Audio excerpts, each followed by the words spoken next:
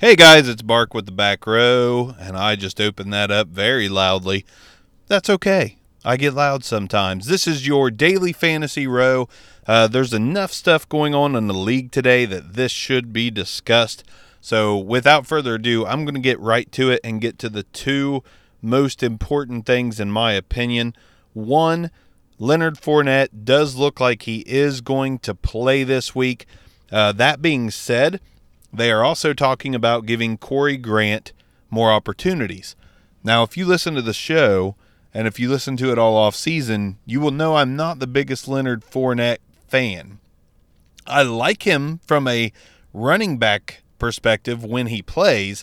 For fantasy, I think he's just a bit overrated, and Corey Grant is one of those guys I could see cutting into his touches, not because Corey Grant's a better running back, but because Leonard Fournette has already shown history of being nicked up, hamstring issues, ankle issues, you name it. It's going to happen with Leonard Fournette. That's my prediction there. I hate to predict injury. But Corey Grant's going to get more opportunities to leave Leonard Fournette a little fresher from week to week, and I think that's the right call. So if I see Corey Grant on my waiver wire, I am picking him up everywhere. I'm talking redraft, dynasty, superflex, all of it for a look-see, because I really do believe Corey Grant's going to end up being the second option in Jacksonville, and I think Fournette's going to miss just enough games and have just enough lack of opportunity to keep him fresh that Corey Grant can capitalize and make himself sort of the Corey Clement of Jacksonville. So Corey Grant is a definite add for me this week. The next important guy, Devontae Freeman, looking more likely like he is going to be out this week. Upgrade Tevin Coleman where you can. Devontae Freeman probably going to miss another week after he went out early last week. So Tevin Coleman, big upgrade there. I think he's startable this week without a doubt. Like Tevin Coleman a lot. Corey Davis, a little bit of a hamstring issue, looks to be fine. I would roll him out. Sterling Shepard also looks to be fine. Should be safe to put him into your lineups. IDP side, Joey Bosa out another 1 to 2 weeks at minimum. This is a situation that's getting a little bit hairy. Bosa is a big own in dynasty leagues in IDP. It's getting a little worrisome because he is the premier IDP player because of the advantage he gives you at the position. So you can upgrade the other defensive ends in San Diego, LA, the LAC. You can upgrade those defensive ends playing in his place just a little if you got them. Davante Adams, also limited in practice. It is very possible he doesn't play this week. Geronimo Allison would be a huge upgrade. He is a definite start if Davante Adams is out.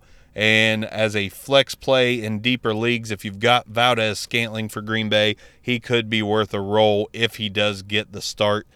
Moving on, we've got Hugh Jackson in Cleveland saying that Josh Gordon will have an uptick in targets and an uptick in snap count. Gordon should be safe to roll out. We saw what he could do with limited targets last week. He put up a touchdown. Josh Gordon's going to be good to roll out this week. Martavis Bryant actually looking like he's going to get some action before the NFL hands down his punishment for failing another drug test. So if you held on to Martavis Bryant and you have no one else, maybe you could throw him in there. I wouldn't be doing that if I had anyone else.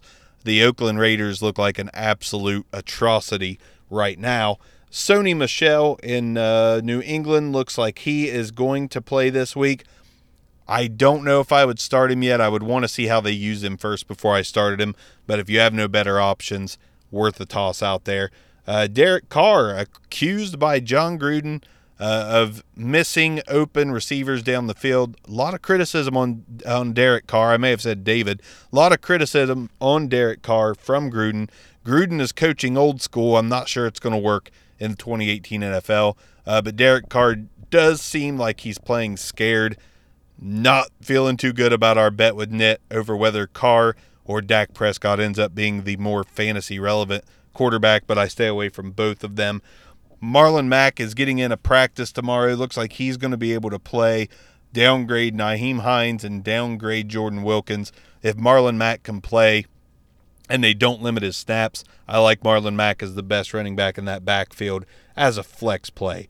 Deion Jones officially on IR for the Falcons. They are just getting decimated by injuries on the defensive side of the ball.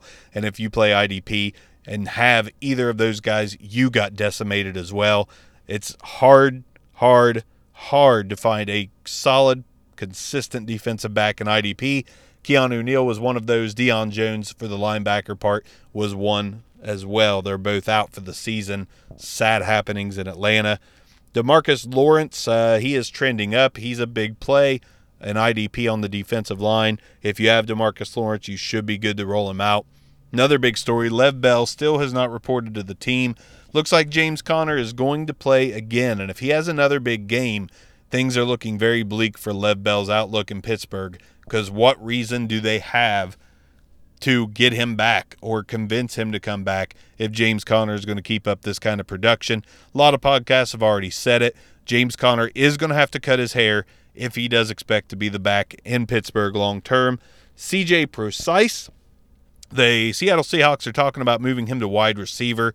That would be an excellent move for him. Don't know if it would matter because he gets injured when a mosquito flies by and graces his skin. So I'm not sure if you'll be able to play him anytime soon, but they are talking about moving him to wide receiver, which would be the best play for Seattle in my opinion. Ted Ginn is limited. Looks like he could be out. If that is the case, Tre'Quan Smith is going to be able to be rolled out as a flex play this week, and I like that flex play, especially if you are not deep on your bench and you've got injuries hurting you. Tre'Quan Smith could be just what you need this week at the flex spot. So keep an eye on that situation. Never know. Ginn could get into practice and play. Cameron Meredith, I wouldn't count on. Tre'Quan Smith is the guy if Ginn is out. Looks like Marcus Mariota is good to go for Tennessee. That's a blessing for Tennessee mostly because Blaine Gabbert is absolutely atrocious. So Mariota, if you got him and you don't have better options, which God, I hope you drafted better options, Mariota is not a guy I'd count on. He is very injury prone in my opinion. And it's time to sell.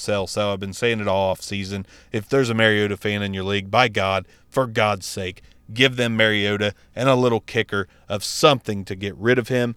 Kenneth Dixon is on the IR. Like Arms said on the last episode, water is wet, the sky is up, and it's blue. And also this just in, grass is green, and Kenneth Dixon is on the IR looking for greener pastures next year, probably the CFL. Deshaun Jackson looks like he's going to be out in Tampa Bay. That is a huge upgrade for Chris Godwin. If you have him, this is the time to play him. Mike Evans coming off a huge week. We've seen that Mike Evans can be inconsistent. Wouldn't surprise me at all if Godwin is a top 5 receiver this week. Play him if you got him. Josh Allen has been named the starting quarterback for the Buffalo Bills. Don't think it matters. The Bills are easily the worst team in the NFL until further notice. If you have Josh Allen, frickin' sit him. Don't play him. Just wait. Wait till 2021 when they might have a good team. I'm not playing Josh Allen this week. Last tidbit of news, Green Bay, Aaron Rodgers will not commit to playing next week. And how could he? He just performed one of the gutsiest performances we've seen in his career. So if he is out, Deshaun Kaiser might actually be playable in Superflex as a QB2, in my opinion, because he can put some running stats on the board and he's got a couple receivers that can go up and get it. I would not be afraid of Deshaun Kaiser this week. Call it a gut feeling, but if Rodgers is out and you need a second quarterback for Superflex, that's all I'm talking here. No other league but Superflex. I would probably pick up Deshaun Kaiser to roll out as one of those dart throw, going for the gold against my opponent this week. Deshaun Kaiser, I'm going to predict if he gets to play, he's going to put up 20-plus fantasy points. Big prediction, bold prediction on my end. So hopefully today's Fantasy Row helped you guys out on who to start, who may be sitting, and what you can do from here. But top story for me, surprisingly, Corey Grant. I think that's the waiver pickup of the midweek for you. If he's sitting on a waiver wire, picking up him, I think, is going to pay dividends pretty soon. So if you've got a spot, you can afford to put him on your roster, do it. Corey Grant's my guy this week. The waivers have ran for most, so Phillip Lindsay's gone. I'm talking midweek waiver pickup, free. You don't have to put a claim in. Corey Grant, go out and grab him. You guys have a great day. We will have a week 2 preview show coming up for you within 24 to 48 hours, 36 at the most.